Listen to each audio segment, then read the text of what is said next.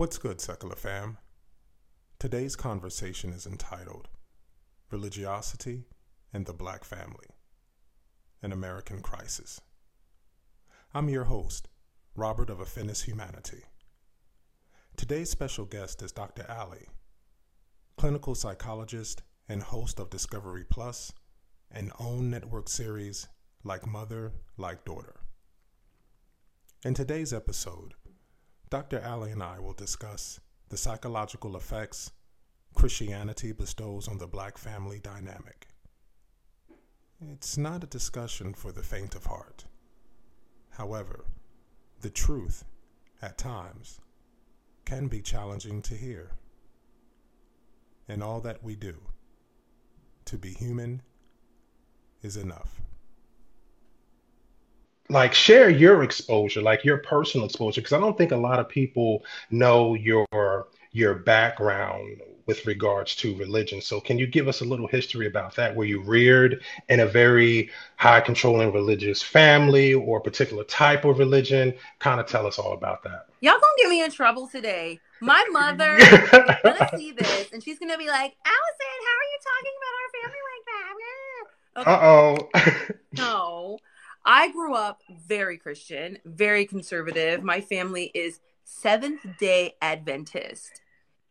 And I am fourth generation Seventh-day Adventist on both sides of my family. Because for some reason, that's a big fucking deal to the Adventists, is to know like how many generations in you are. And I am, she was Kojic. You were Kojic? Listen, okay, we got some Kojics in the house. But yeah, it's like, so Adventists on both sides, 4 generations. My grandfather is a pastor, a chaplain in the military, like high-ranking military official. Like, we are called Adventist royalty, a very well-known, well-standing Adventist family. And now I'm a heathen.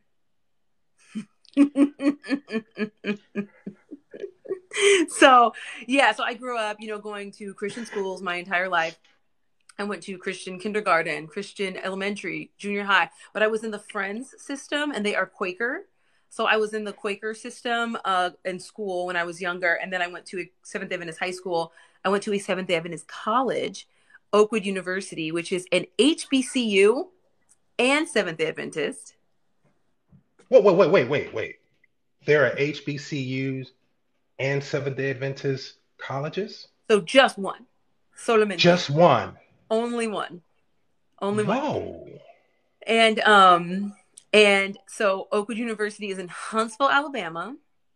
And basically, if you Black and you Adventist, you go there or you know someone who goes there. It is a small school, but it is like the center of Black Adventism. So went there, married my husband, met him there, but we didn't date for a long time after. And he was Adventist, and he is now, we call ourselves Badventists or Sadventists. I like that, Badventist. Yeah. And I went to get my PhD even at a Seventh-day Adventist school, Loma Linda University. And now I am Buddhist. I've been Buddhist for almost like maybe 13 years.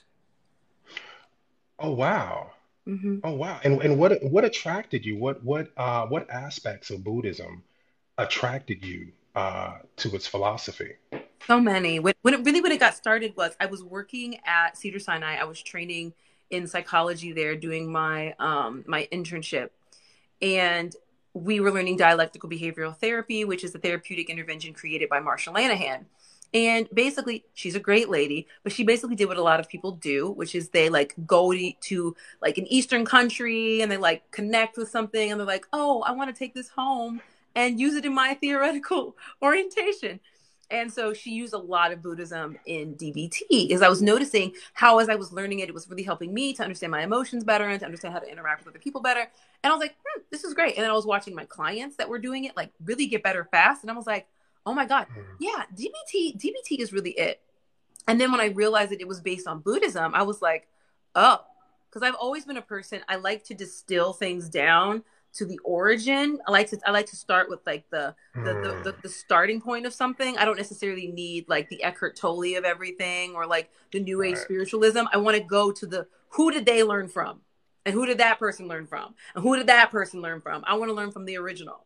So I was like, Siddhartha Buddha, let's check it out. And Okay, okay, okay. And so I Yeah. got into Buddhism that way. And then I had a friend that was Buddhist. He's a Nichiren Buddhist, which is in here in LA. There's like a center for Nichiren Buddhism. And I am a Zen Buddhist. So I didn't go Nichiren. They're great. They're fabulous. But there's like a whole amazing facility here on Fairfax where a lot of people go and a lot of people are Buddhists there. And so I didn't do Nichiren, but I did Zen. So I had some friends that were Buddhist too. So I was like, we in this. And ultimately, I actually think Buddhism, and y'all could challenge me on this, it's very Black to me. It's very based on, to me, it's very based on self-sufficiency. It's based on absorbing deep knowledge. It's based on like not individualism, right? I think Christianity has more of an individualistic perspective, but Mm, Buddhism is collective, right? It's about supporting others. It's about supporting family. Like there's a whole group of people, bodhisattvas, that travel the world or travel mhm, through areas and make no money and do nothing to sustain themselves, but the people give them food. The people give them money. The people give them shelter at the behest and the kindness of other people. And so I just think it's such a beautifully collective religion. I think it's a religion that really encourages you to learn as much about yourself as possible, to exist in the present as much as possible.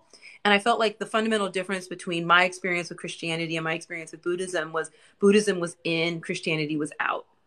Christianity was about giving your worries to God, giving your cares to God.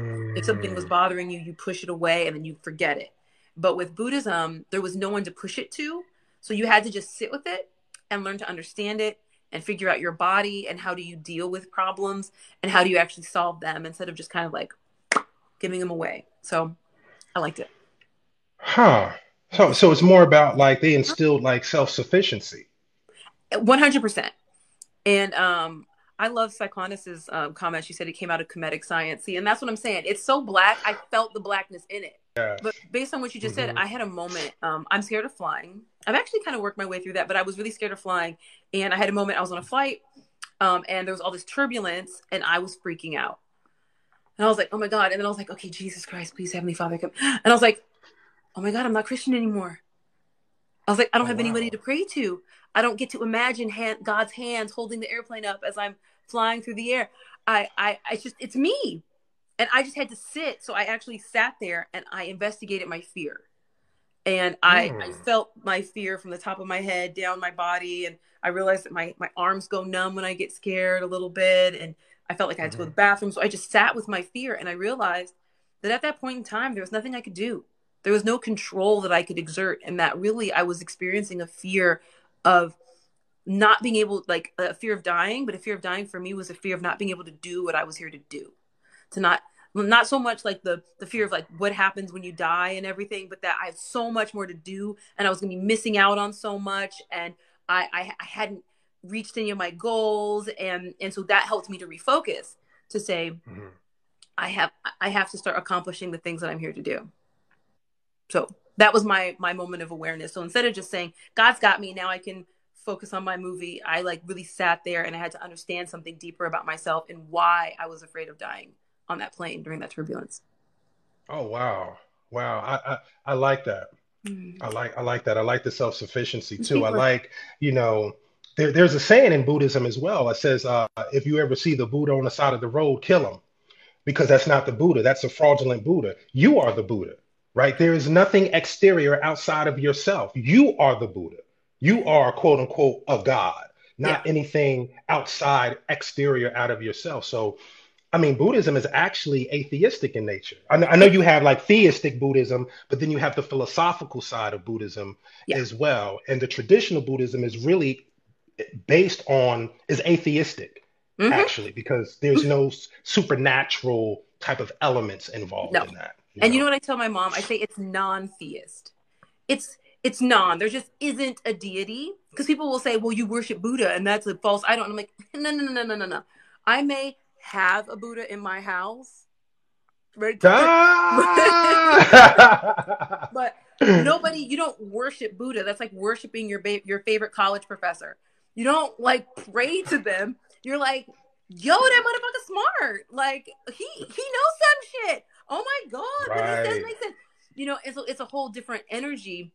But I think that when you come from a perspective of worship, with a worship mindset, this idea that you have to kind of take in holistically submitting totally to this cosmic power, it's really hard to understand that a person can have a religion, right? Like a religion Mhm. that is not surrounded around a total subjugation to a deity. Whereas with Buddhism, like you were saying, there is no deity per se. And there's obviously many Mhm. different versions of Buddhism and different denominations within it and different cultures surrounding it. So I'm speaking very generally about the very Western California version of Buddhism that I practice. I must acknowledge. But yeah, I look at it as definitely being atheistic or non-theistic. If you chose to have a particular deity that you worshipped, I don't think I would see that as a problem.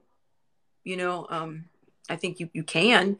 Um, I go back and forth with God sometimes. Sometimes I kind of, it's like God, universe, celestial spirit. Like it's kind of the whole thing for me sometimes when I'm really in the mood. So, Hmm. Okay. And I want to I want to ask you a question regarding your family. So, is this was the Seventh Day Adventist, was this a generational aspect? Like, was your grandparents also Seventh Day Adventists, and it just went on generationally?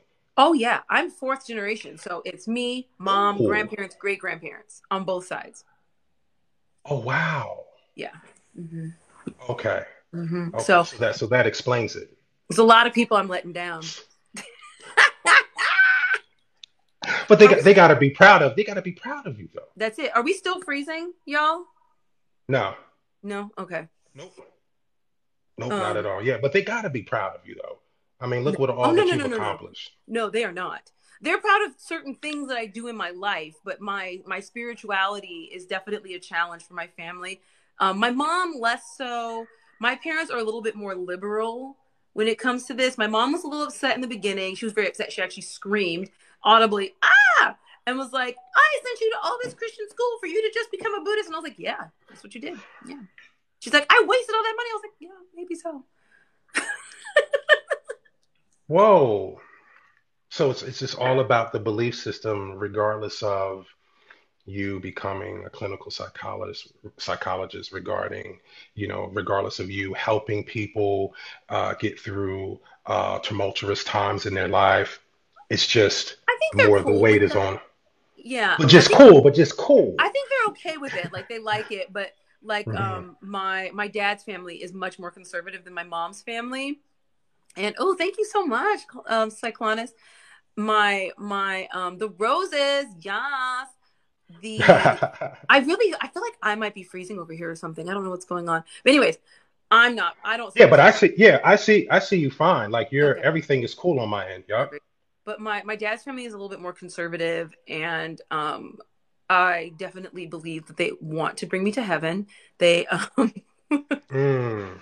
they definitely I'm not going to get too personal with what the family's going with what the conversations going on in the family group chat right now, but they're very spiritual. And one thing about Adventism, which I think makes us a little unique, well, there's a few things that make Adventists unique, but one is the Advent, and Adventism has to do with the second coming of Christ. Seventh day Adventists are Mm. doomsday people, and they have a very strong connection to the end of the world, and they are always waiting and ready for the end of time, and they believe that every day is the end of time. They are always preparing, and they are always very hyper focused on the world ending. And so that's a very stressful way to grow up. I don't think, now that I've been out of it for so long, I think I can actually see how um, stressful it is to perpetually believe that um, everything is ending and that we have to hurry up because the time of trouble is coming. Christians are going to have to head for the hills. We're going to be persecuted. We're going to be murdered. What are you going to do when they come to shoot you in the face if Mm. you don't say yes to Christ? So it's not quite the evangelical, like everyone's going to just disappear and go to heaven kind of stuff, but it's more like you're going to be tortured on this planet and have to run to the Mm. hills, and then no one will die for 1,000 years, and the 1,000 years war is going to go on where the demons are running around, and you're going to have to, if you're the 144,000 that are left, it's like this whole very scary thing. You got that too, girl? Is that what you got too? Okay, wait, is this, you're a guy, is that what you got too, bro? Like, Wow. That that's hard to that's hard to live. It kind of almost reminds me of a quote by Anais Nin, when she said, yeah. Mhm. it takes more energy to stay in the bud than it does to blossom, Mm. right? It takes more energy to be somebody else and to live a life that appeases theological interpretation, doomsday presentations, than it is to just be free. It takes so less energy just to be free, but it's kind of like a mind job, Yeah. right? Yeah. You know what I'm saying? Like how Literally. wow. Because like the budding of the plant is the path of least resistance. It takes more energy to not grow. It takes more energy to stay an infant when everything around you wants to work for your benefit. Everything around you wants to infuse you with knowledge. Everything Mm, around you wants you to grow and flourish and move into the positive, into these directions you need to go in. But and that's actually how I was feeling in the church.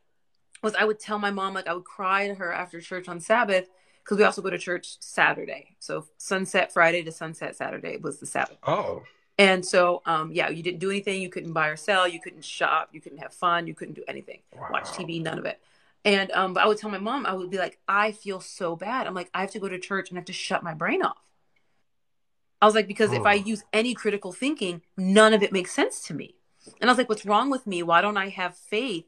Like, so it took me so much energy to stay there, to stay infantile. But the minute that I really left and fully allowed myself to kind of like shed the guilt and the worry of being like, you know, because there was like just a lot of restrictions, I feel like I just flourished so fast, so quickly. All of this knowledge and information just came flooding in for me, and that was such a big deal. wow. Yeah, Mm, people. glad you're free. Glad you're on the other side. Oh my goodness. Wow. So I this is something I've been dying to ask you, especially Okay. in front of our viewers, right? Oh yeah, yeah. So yeah. So me and Dr. Alley, we were discussing like a couple weeks ago, we were on the phone and Dr. Alley said something to me that has taken up space in my head, and I think it's going to be permanent there. Dr. Alley, you said to me on the phone, I'm too black to be Christian. What do you mean when you say I'm too black to be Christian?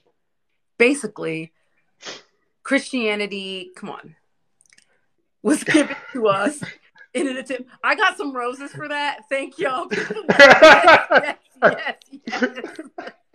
Like, I mean, we know the history, right? We understand that Mhm. missionaries come before the warriors come.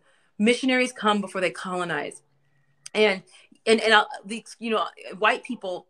Okay, I have so many things I want to say. Let me organize myself.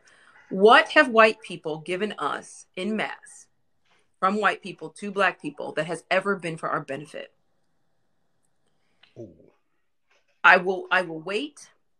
Everything that they have given us in mass. I'm not going to say individual white people. This is not about each Mhm. individual. Obviously, there's white people who are amazing, wonderful, glorious, beautiful humans. But in general, in 1619, what the hell have they given us that actually benefited us? There's no logical part of my brain that will allow me to believe that white Christians of the time were interested in actually giving salvation to black slaves. They were interested in creating pliable, forgiving, submissive servants that would work for free and would not kill them in their fucking sleep. And that's what they created. Mm. Through force, through violence, through abuse, they created it. And so I get from a lot of black folks, they'll say, but Christianity exists in Africa. There's Christianity there. Pre-colonialization, right? Because we obviously have a lot of colonized Christianity in Africa today. And so we really can't talk about that because, again, they obviously gave that Christianity so they could get land, oil, gold, people, herbs, spices, all the shit they wanted. They send in the missionaries to soften everybody up, to give everyone food, and then to, you know, take their religion, and then they come in with the guns. But Coptic Christianity is different. If you want to worship Coptic Christianity, which we see in like Eritrea, Ethiopia, Eastern Africa, it's not necessarily the same exact religion. It's a little different. So I'm just I just feel like I can't quiet my blackness in order to sit back. Thank you so much, King. I cannot quiet my blackness in order to accept this message also centering whiteness with every single step, because I don't care. Some people, I don't care what anybody says. People try to say, well, Jesus isn't white to me. Bullshit. Absolute crap. Every single image of Jesus that we have seen growing up in our childhoods was white Jesus. I understand there's a few black Jesuses with little tiny afros. They've been sprinkled around. There's also a Jesus with dreadlocks that has been sprinkled around the hood. Yes, this is true, but it is not the version of Christianity, the version of Jesus that has been largely promoted. Whenever a man is walking down the street with long blonde hair and blue eyes and a beard, they say, you look just like Jesus. They don't say that to the bro with the locks. They don't say it. Nobody says it. And it centers whiteness. So it has us all worshiping and bowing down and praying for our salvation to our creator God, our savior God, who is white. And it's just, how? I feel you. I feel you. Chicky Pokey has said the book White Too Long was amazing and talks about these topics. I've actually read that book. Mm-hmm. It is absolutely amazing. That's what Christianity is. It's a cafeteria style religion where you can mix and match, take what you want, leave what you want out of it. I can't take it seriously. It should have never existed. It's a mistake. I think the taking what you want and not taking what you want is also, that is a big deal to me, because I am into like apocryphal books, for example. You know, with the Conference of Nicaea and the year 325, they made a decision. They made decisions about which books made it into the Bible, which books didn't make it into the Bible. And it's interesting. It is like, you know, it is like a lie by omission, right? It's as interesting what you leave out as to what you include. It means something. Like in psychology, when we're testing the Rorschach test, we're looking for white space as well. What are you leaving out? What are you not saying? Or what parts are you looking at? And so I'm always thinking that. And so, you know, you read some of the books, like the book of Ruth and Enoch, and you see all of these really fantastic, you know, like visions and images. And I'm always questioning, like, why did we decide, or them, why did they decide what they decided? And I have to believe that there's a component of patriarchy as well, because looking at like, for example, like I had to take a PhD level class in New Testament thought. So I have a Pauline perspective, but Paul was speaking to the church in Ephesus, right? And he was talking a lot about relationships to them. He had even talked about how, like, is it better for a man not to marry? And people are always using that as an example of like Christian piety and holding on to your virginity, because the church of Ephesus was really trying to figure out, like, do we want to, you know, do everything with our bodies or do nothing with our bodies? Do we want to be super pious or not? But what's interesting was Ephesus was a town run by women. It was a town that worshiped a female deity, and they killed those women and they destroyed their deity and made women second-class citizens in the Bible. And and I'm not sure exactly which Christians did it. I'm not sure if it was a whole kind of overall cabal. I'm not sure if there was a particular leader in Rome or Greece or somewhere at the time that really enacted that. I'm not exactly positively sure, but it seemed to be a mass movement to eradicate paganism, and paganism had inherent balance within it. To create, we all effing know you need a man and you need a woman to create a new life. And so many creation stories involved feminine deities. How do you create with no feminine deities? But the Bible has 3 male masculine deities that created the planet, and then they created male and female in their image, but then none of them were female. Right. Even though the Holy Spirit, the name the Holy Spirit is Ruach HaKodesh, and that's a female name. By some interpretation, some people say it's just kind of like anecdotally female. Doesn't mean it's a female spirit, but it just really got me feeling like, again, these people have never handed us anything that is to benefit us. Religion, I think, is definitely for the point of control. It's important to control the people, especially if you're like a member, you know, a leader in the government. And so they wanted to control women because they did understand the inherent power of women. We literally give birth to the next generation. We connect spirit to physical. We connect breath, right? The Bible talks a lot about God giving his breath to humans. Women give breath to humans. We in our bodies connect the spirit realm, your spirit, because we all acknowledge we have a fucking spirit. Where the fuck did that get connected to you? Inside of your mother's womb. And I think that at a certain level, it was hard for some men at some point to process that reality, that we all have different things that we do biologically, and they had to control it. They had to tamp it down. And so I also feel a lot of direct interpretation of Christianity is inherently anti-feminine. It is anti-woman. And I'm a woman. I'm a woman with my own mind. I'm a woman with my own opinions. I'm a woman that happens to be quite intelligent. And I have never been comfortable with the idea of having to submit to someone because they were born with a dick. It doesn't make sense. I respect women, Wow. I respect other women, I respect trans people, I respect everybody. But like, if you're an idiot, I'm not following you. Just because you have a dick, I'm not gonna be like, oh yeah, sure. Like, this didn't make any sense to me. So thank y'all, King. You're doing it over here. Thank you. But When you and so because I know that you took a scholarly class with that, is that the reason why there are no genealogy? In other words, genealogies don't start with women in the Bible because I believe what was it in the maybe 15th or 16th century that they found out that women have reproductive organs because they thought that the entire being of a human being was inside of the sperma of a man. They believed that the woman's womb was just a barren field to just embrace the beautiful, glorious sperm of a man. And so that's why there's no genealogy that starts with women because they just thought women's womb was just a barren field. I'm gonna tell you again, I think that was some European nonsense, right? That was Mm, the homunculus, the idea of the tiny man that would come out of the man's dick and yes. travel into the woman's body and grow bigger inside of the woman's body.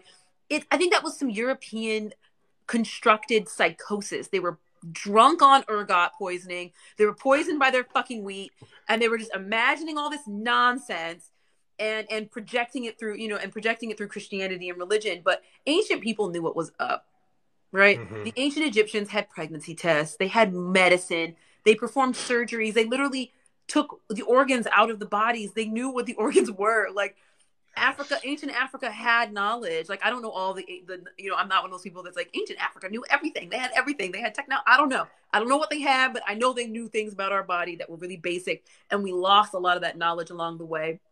And everything began to get kind of wrapped up in this overly explained kind of like Christian magic kind Hmm. of.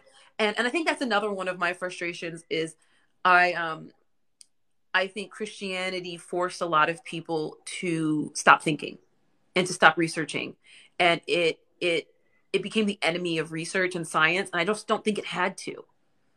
I think that it really could have been a friend to science. I think that they could have worked hand in hand, but instead, yeah, we have this idea that women are just what full of insanity. We're just full of we're just these irrational, crazy creatures that must be controlled by a man. And it was actually, I was taking notes for this today, and I was thinking about the role of women in the Bible and how almost every woman in the Bible was there for sex, right? Yes. Every Yes. single woman, Yes. including Mary. Mary was there for her sex, but her purity of sex. Every woman was there for her body. Queen Esther was there to fuck the king so she could save her Jewish people. Basically every woman played that role. Not all of them. I think Dorcas did something else, but Jezebel played her role by being this bloodthirsty queen, because any woman who has control over her own body from that perspective must be evil. Any woman that empowers herself sexually has to be evil. And going back to me being too black to be Christian, black women have always been given the obviously the incorrect role, right? The assumption of this massive sexuality, that we are these oversexed people. And really that was the perversion of the slave masters who wanted to believe that they were good Christian men that were just being tempted by these horrible Jezebels, right? It's the fault of women for making me attracted to you. And so we've never had the ability to be the idolized virginal woman, right? That's all you've got in the Hmm. Bible, the idolized virgin or the slut. There's nothing in between. And it's just so unrealistic, and it creates so little space for women to live that I I also had a hard time being a woman growing up in the church. It was difficult for me. Well, that's why I always say every man on earth should be a feminist. Thank I mean, like, why not? You know, you. Mm-hmm. I agree with everything what you just said. And now you mentioned something about so Christianity is a patriarchal religion requiring from women submission in marriage. Yep. And so I've witnessed personally, right? Patriarchal hierarchies cultivate submission in young girls. So, what effects do religion have? So, basically, the purity culture that is presented to young women, what psychological effects does that present in adulthood when Hmm. you're a full grown woman? Does that affect your future relationships with men or in fact, or other women? Tell us a little bit about that. It creates shame, it creates guilt and sexual dysfunction. When I was a kid at my church, they would get this fucking duct tape and they would stick it to your arm and then they would take it off and they would stick it to somebody else's arm and they would take it off and they would stick it to somebody else's arm and they would say, "Is the tape still sticky?" And they would say, "This is what happens to your body when you have too much sex. Is you become unsticky for your partner. You are used up, you are worn down." And I remember believing this shit, like, "Oh my God." What? But right? But I was always a very sexual person, even as a child. I knew what was going on. I was into it. I was always like, "What? Ooh, thank you, fabulous." So I obviously started to have to challenge that, but there becomes you don't turn off years and years and years of programming just because you got married, right? You don't like have this wedding day, you jump the broom, and all of a sudden 25 years of being told that sex was dirty, 25 years of being told if you do too much, you're not going to get into heaven. If you do too much, your husband's not going to love you. You're not going to be able to enjoy sex if you've had too many partners. There was even some TikTok that I commented on, and I'm still fighting people in it, where I guess there was this woman who was saying that if you have over 10 partners, that the chance of divorce is higher. And I looked at the study and that wasn't super accurate. And I'm Hmm. like, because they're like, because you think back on your partners. First of all, what? I'm gonna tell you this right now. If you are fucking your current partner and you are thinking about somebody else you fucked, they ain't fucking you right. End of story. Oops. You shouldn't be thinking about anything else. How do you have the space? Like, You said, how do you have the space? how are you thinking that? Like, I don't even understand where those thoughts are coming from. So I think that so it does create this sexual dysfunction where there might not be a lot of Hmm. pleasure or joy, and there might even be flashbacks to conversations about STDs or the church's perspective, because in psychology we talk about what fires together wires together. The more you think a thought, the easier it is to think that thought in the future. Your neurons are like highways, right? They start off as like a path that you have to cut down all the trees. There's trees and brush everywhere. You have to cut it down. But then as you cut it down, you start walking down that path and the path gets wider. You keep walking down. Now you can bring a horse down. Now you can bring a cart down. Now you've paved it. Now you've got 4 lanes and it's a massive highway. And so if you've been given the super highway of sex is bad for you, you don't all of a sudden build the highway of sex is amazing. I'm able to do anything I want with my partner. I'm able to be sexually expressive. Those two things are very difficult to have at the same time. And so I feel very blessed. Like, my church was really conservative on it, but my family, my dad was a medical doctor. All my uncles and aunts are doctors. My mom is a psychologist as well. And so we got to we talked about it. Like, from the time I was a young kid, my dad would always say, like, sex is, you can do anything you want as long as you have an adult consenting partner. That's it. All you've got to do, everyone's got to be an adult and everyone's got to be consenting. So before I was 18, he was kind of like, "Okay, Allison, calm down." But I would hook up with boys. I would do it. I would do whatever I was going to do. And I would actually tell my parents. We would talk about it every night. We would have like a little conversation at night about whatever happened in my day. And if I hooked up with a boy that day, I would tell them. And they weren't always like ecstatic about it, but they listened. They listened. Wow, And I'm that's a sure it hell of wasn't an comfortable open for them. conversation. Wow. Yeah, I'm sure it wasn't comfortable. I'm sure it wasn't easy. And they would sometimes disagree and be like, "Stop doing it. What's wrong with you?" But it was still a conversation. Like, they didn't have to like it, but it was still a conversation. And I think that that is something that I really honor my parents for. And that's not something that I ever felt like I could do at my church, right? I don't feel like I could be honest with my pastor about my sexuality and what I was doing. And I feel like, why not? Hmm. Like, Is why that the can't you? reason? Was that the correlation between like why so many women in America, there's a high percentage of women in America that have never experienced an orgasm? I wonder what the connection to religiosity with that is, right? I think Especially it's like a you said, lot. hmm. I think it's a lot. And I also think America has just a bad relationship with sex, a Oh, horrible relationship with sex. I think there's this TED talk, I don't know if you've seen it, where this person was saying that the language that we use when it comes to sex is very aggressive, and it tends to be sports based or like violence based. I hit it, I killed it, I beat that pussy up, I murdered it, first base, second base, Mm, third base. It tends to be it tends to create this idea of competition.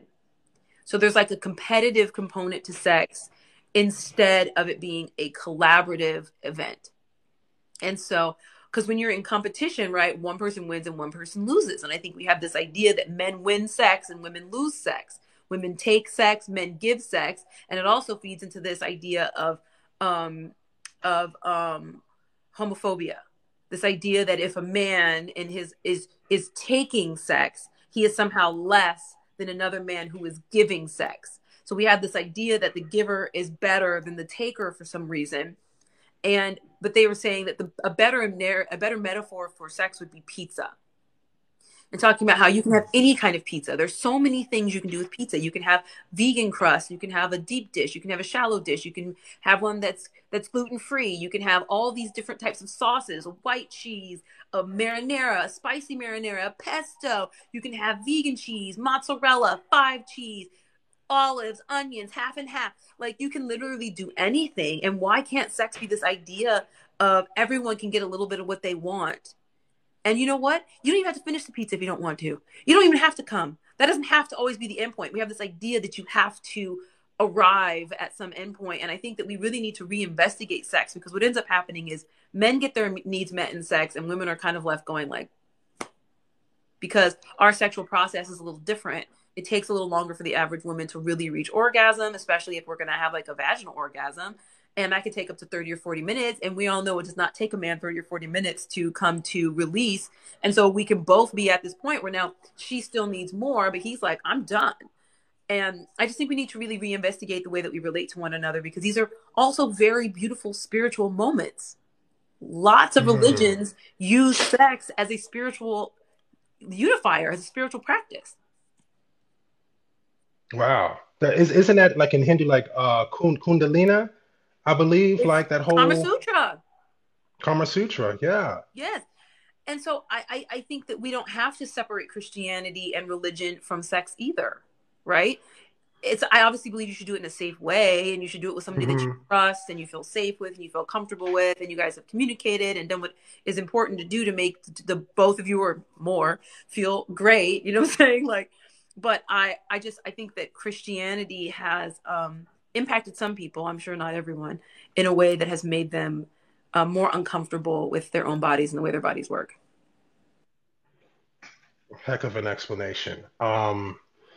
Oh, it's funny. So Fannie Lou Hamer had once said, "A black woman's body is never hers alone."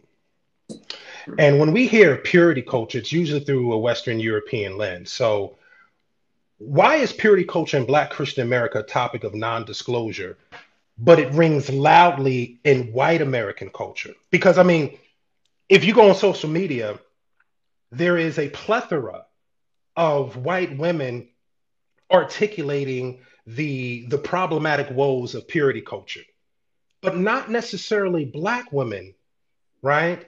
Mm. What is it about black culture that holds so tightly with not disclosing the purity culture that goes behind the veil? So you feel like that in Black communities, we don't really talk as much about the purity culture component of it all. No. And that's because I agree with that. I think that there is a purity culture within our society, the Black community, which is why we have such negative ways of talking about women who have sex. She's a doorknob, she's a thought, she's a hoe, she's all of this stuff. So definitely we talk about it, but I think that quote really says it all, that a Black woman's body has never been hers. And if we really talk about it, Black men's bodies have never belonged to them. Black people have never owned our own bodies, whether it be through forced labor or forced sex, because there was a lot of rape on plantations, not just of women, but of men in front of their families. And so I think that we can't exclude the fact that our community has been literally damaged by whiteness, and how they projected Christianity to us, how they abused us with Christianity, how they would physically abuse us, sexually abuse us, and then sprinkle Christianity on top of it. And so all of it kind of comes together to create what I do perceive as like a trauma bond with Christianity. We feel like it's the only place we could get respite from all the things that were attacking our bodies, both physically and sexually. And it's the and so, but it's also the thing that creates the pain for us. And so I think that's why there is kind of this dichotomy in our community where we do have purity culture, but we don't always talk about it, because actually we Mm. are less sexually active than white people. Yes. We statistically have less sex in marriages, not in marriages. We have less sex. We are more sexually repressed, and we have less creative sex. We are more sexually repressed than other groups. But then socially, when you talk about Black people, you hear people talk about us. You see us in movies and shows. We are the group of people that are always the most sexual in the movies or in the shows. We're the most out of Hmm. control. But it is just not a reflection of reality. And I think it is because of this trauma bond that we have. And can you explain like the particularities of what Mm. trauma bonding actually is? Absolutely. These people in these comments, y'all are coming with these truths. Y'all, they are coming with these truths down here. Um, so a trauma bond is a relationship that we form with somebody who is abusing us. Stockholm syndrome is another term for it. And what we see is when we're being abused, we release a lot of stress hormones like glucocorticoids and cortisol and things like that Hmm. are telling us to get the heck out of here, right? Fight, run, do what you got to do to protect yourself. But you're in a situation where you can't fight, you can't run. Maybe you're too young to get out of the house. Maybe you don't have enough money to be liberated from this partner of yours. Maybe you physically Hmm. can't leave because you've been isolated, or maybe you've just gotten to a point where you've genuinely given up. We call it learned helplessness. And so what happens is you begin to associate love and feelings of Hmm. love with a lack of abuse. So your partner abuses you, you're upset, you're both fighting, it's a problem, the cortisol is flowing, but then you go a day or two, the person apologizes, you're not getting hit, you're not getting raped, you're not being assaulted, and your body begins to release oxytocin, which is a bonding hormone. So you begin to pair bonding and suffering. And so you begin, Wow. and so it actually, on a biological level, creates this really tight connection with this person. And then on a social level, this person is now trusting you with their secret of abuse. They're trusting you not to say anything, so they have to give you gifts. They have to do little things to keep you kind of on their side when it looks like you're really going to go, which is why it gets dangerous when a person's actually going to leave, because now you're leaving with the secret of the abuse. So the abuser is trusting you, and then you are also keeping this secret. And so this, on the social component, you're also united through the secret of abuse. Wow. Is that kind of like similar to Stockholm syndrome? Yep. Yep. It is the same thing. And Stockholm's kind of can happen a little quicker, right? Because the phenomenon that we were looking at was that hostage situation. So Stockholm is Right. basically you saying like, you're probably gonna kill me, so I'm on your side now. Like we're on the same side, me and you. But it's the same biological mechanism, right? That maybe they tortured you or they abused you, and so now you've just come out and you're like, you know what? I just got to do what I can do to survive, which is to align with my captor, which is definitely what happened for Black people in America. We were trapped. We had nowhere else to go. Mm. Our country was too far away for us to physically get to it at that time period, and we were surrounded by these white folks, or we were at least surrounded by their white institutions and their government. We saw what would happen to other people that looked like us, that did not worship their God, that did not fall in line, that did not do what needed to happen, and we became ensnared in a trauma bond with America, a trauma bond with whiteness, and a trauma bond with Christianity. Wow. And we're still here, which is why I don't want to tell people like, well, don't be Christian, you can't be Christian, but I just think we have to reinvestigate it. We have to look at the trauma that we've experienced at the hands of Christian pastors and leaders for hundreds of years. Yeah, she's saying they're saying same for the Caribbean. Yeah, all countries that have had any type of African diaspora have had the same type of trauma. And and in connection with that, you Mm-hmm. had said something like very early on in our conversation about you're a person that likes to kind of excavate the origins of a thing, right? You want to go deeper and deeper and deeper.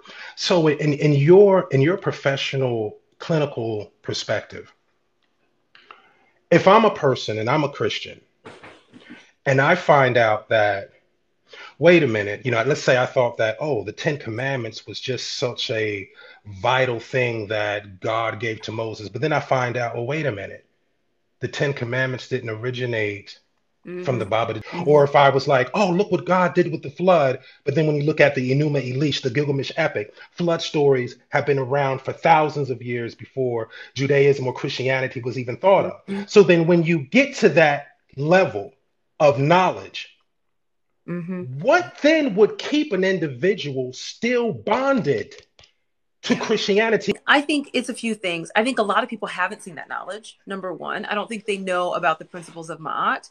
I don't think they know about the Code of Hammurabi. I don't think, and I think that we find ourselves hidden because also Christianity, and I'm not sure about y'all in the comments. Please let me know.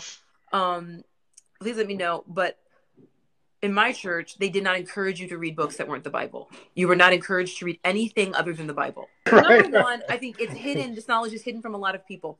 And two, this is because I've asked my family members, because there's also this um, phenomena of this of humans have engaged in co-creation. So we're like two different science labs on different sides of the planet. The same year will come up with the exact same study with the exact same finding, right? Two different countries, they'll come up with language at the same time in the same time period, totally separately of one another.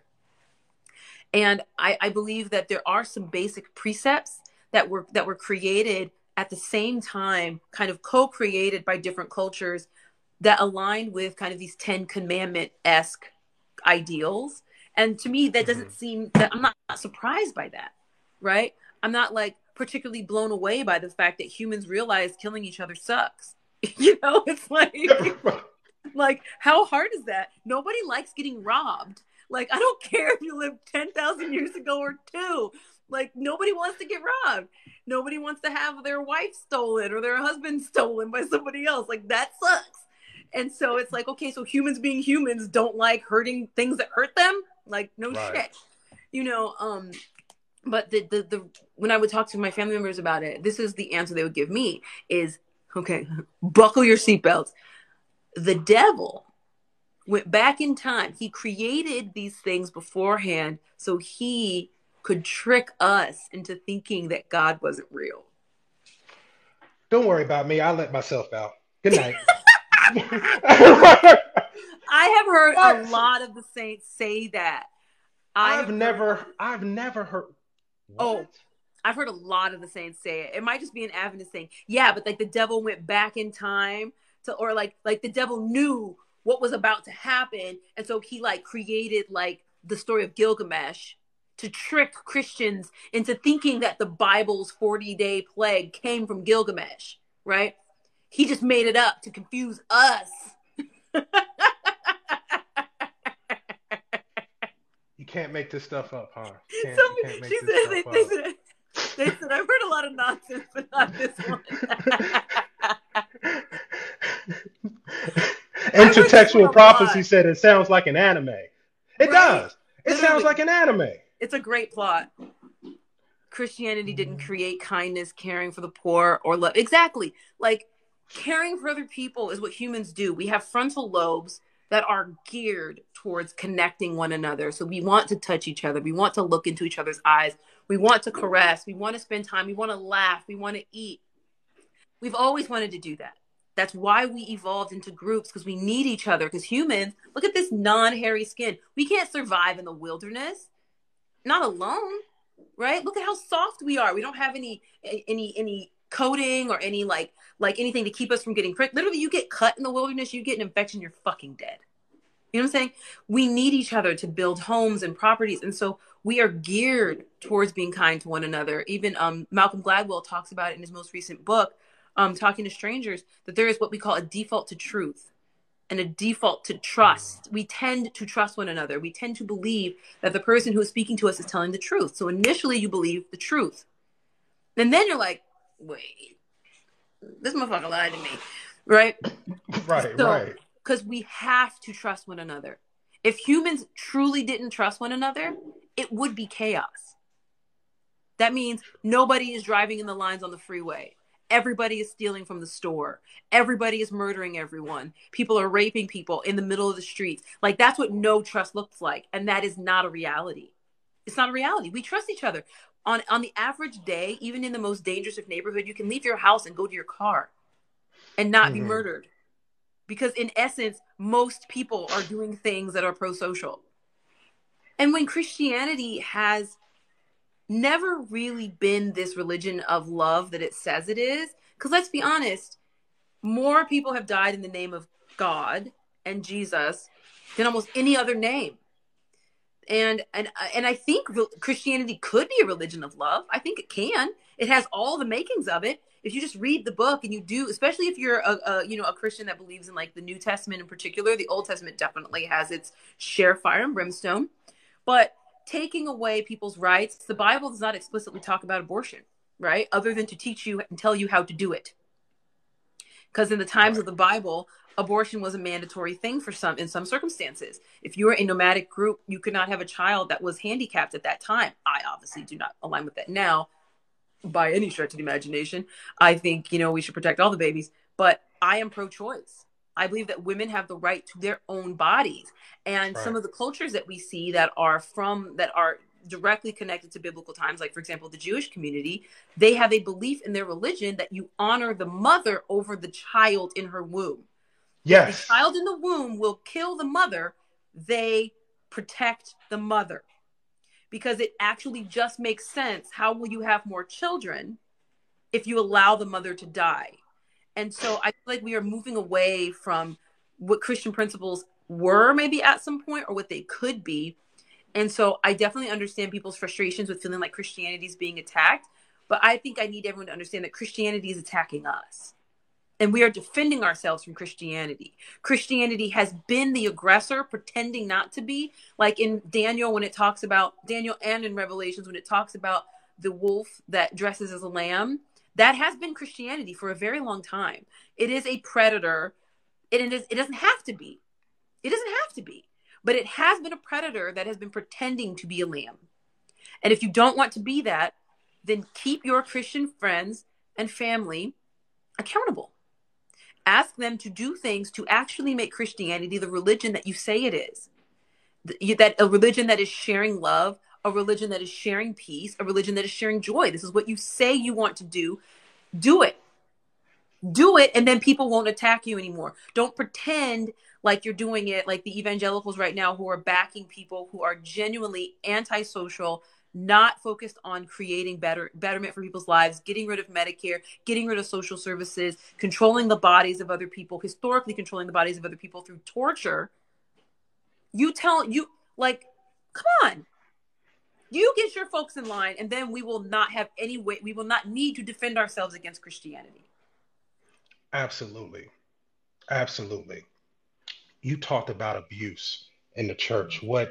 Um, as a clinical psychologist, what are the signs for people that might be straddling the fence in their faith, in their church, and they really don't know how to recognize spiritual abuse? Mm, Can you provide some examples of okay. spiritual abuse in the Okay. church?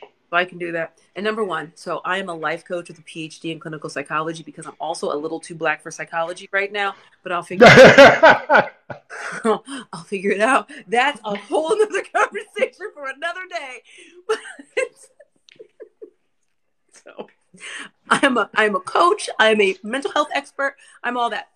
But I do work with a lot of people in the space of religious abuse.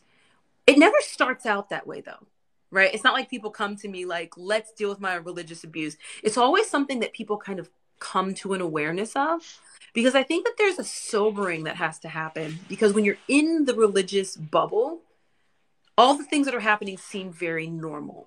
They seem very typical. They seem very acceptable. But then when you kind of take a break, which has happened with the pandemic, because we're not all going to church for a period because we had to stay home. So people had an opportunity to realize, wait, that didn't make any sense. And what you can actually see from people is a deep, a grief, obviously, because religion isn't just like a relationship with a partner, right? It is Mm. a relationship with a partner that is all knowing, all seeing, all loving, all present, here for you and willing to take you into the eternal after. And so you starting to realize that the relationship that you have with this entity maybe wasn't founded in good doctrine, or maybe wasn't founded in love, or the people around you that are kind of the people bringing you this deity, bringing you this eternity, were not very loving, results in a lot of grief. It makes people very angry. So you see like an initial period of like of rage, right? Because rage is anger that had nowhere to go, right? Just this anger that you're just Right. sitting with, you don't know where to put it. And then it just comes out as this rage. And so you see a lot of that. People get mad, like I wasted all my life doing this nonsense, not living. And then you see the like you almost see like the Kubler Ross like stages of mourning, right? The kind of like the bargaining. Well, maybe I can just be a Christian on Sunday, and I can still like turn up on like a Friday, and like a Saturday, and I can like kind of like do this and that, do this and that. And but I think Mm. everyone has to walk that journey. And when what I've actually noticed from my practice and what I do with my clients is I get a lot of people that are coming to me during what philosophers call a dark night of the soul. So for a lot of Christians who have had like a great relationship with God, there's a period of time where they just don't hear from him. His voice is Okay. quiet. His perspectives, you just don't get it. Like Mother Teresa had a dark night of the soul. A number of other religious like muckety mucks had it. And I'm not anti-Christian. I am pro-health. And so I will help clients through a dark night. And one of the ways I do that, I do encourage them to read other books because I think that that can be stimulating. So I do ask them to, expand. I ask them to meditate. I ask them to connect with themselves. I ask them to, accept the reality that maybe right now they're not hearing the voice of God, and maybe that's okay. But the religious abuse, that's kind of like the run of the mill religious abuse. And then you get some of the more extreme religious abuse where there's like sexual abuse by a pastor or a clergy member, where there is maybe even like physical abuse from a parent that was a pastor. That's also something that you see a lot, where they'll be in this abusive home, but then they go to church on Saturday or Sunday and their parents all of a sudden up there acting like, everything is okay. And one study was talking about how the relationship we have with God impacts the relationship we have with our father, and the relationship we have with our father impacts the relationship we have with God. And so these earthly relationships really impact the way that we connect with this deity. And so when we're getting Mm. abuse from a church member, it impacts the way we connect. And it can create this fractured relationship. It can create an overly trusting relationship with the deity. It can create an overly submissive relationship with the deity. It can create that imbalance, because the Bible is very clear that questioning God is okay, right? Elijah, when he was in the wilderness hiding from Jezebel, challenged God and said, God, if you're really here for me, make the ground wet and the lambskin dry. And then God Hmm. did it. And the next day he said, oh, no, no, no, no. Next, now switch it. Make the ground dry and the lambskin wet. And he did it. So it's okay to question. And so, but we'll get this idea that, oh, you can't question God. You can't do this. And that's when I start to notice there might be some religious abuse here, when people begin to have these beliefs that are actually non-Bible. Because I tell people I didn't leave the church because I didn't understand the Bible. I left it because I did. Right? Through understanding what some of the meanings are, we will even sit down and like read the Hebrew. I like to help them through. I'm not I'm anti-pain. I'm anti-abuse. But what really gets me is the connection to eternity. It's the fear. It's the idea that if I don't agree with you, I'm going to somehow burn in hell for eternity. I'm going to be punished. Like even someone just told me, you better watch what you say, God have mercy on you, right? So this idea that I can say something as an infinitesimally small creature to anger God in heaven, who is all knowing and this huge creature, make him so angry that he's going to somehow curse me, right? So it's this idea of attempting to control people with eternity, right? Of, oh, if you Hmm. don't fall in line, guy in heaven is going to destroy you. And I think that that's inherently abusive. And so if I think Absolutely. Christianity went away, I think there'd be less guilt. And I think that there Mm. would be people who could accept who they are, flat footed too, right? And saying, no, I'm someone who just likes to do boom, boom, cat. But I still think, like we said, there was a co-creation of ethics without religion, without Okay. Christianity. There was a co-creation of ethics. People don't like being murdered. People don't like being raped. People don't like being robbed. You don't have to be a Christian to not like people stealing your shit. But and so I think there would still be a basic code of ethics because that's always going to exist. So I don't think it would just, and I don't think Christians are evil. But I think that people who seek power by creating a all-knowing imaginary deity to Hmm. control what you do, I think that is inherently an evil act. But I think the average Christians are wonderful people who are just trying to live their best life and someone might inadvertently hurt somebody by doing what they think is helpful. Right. I think the person in the comment thought they were helping me by telling me to watch my mouth so I didn't get struck down by the Lord. But they don't realize that Oh, that's wow. reducing my freedom. That's reducing my freedom. And that's not necessarily a kind thing to do. And judgment is something the Bible talks very openly about not doing. So judging others is not biblical. Look at the Absolutely. plank in your own eye. Let everyone know where they can find you, your Oh, products listen, before you go. hit Yes, me up. yes, do that. Hit me up on AllisonHicks.com. I have a link in my link tree. So follow me, whatever. And all of my people, please follow Rob and hit up my link tree. I sell, I have this card set that I am really into, which is all about, I designed it during the pandemic to help people find their purpose, to reconnect with themselves, and to live their most courageous life.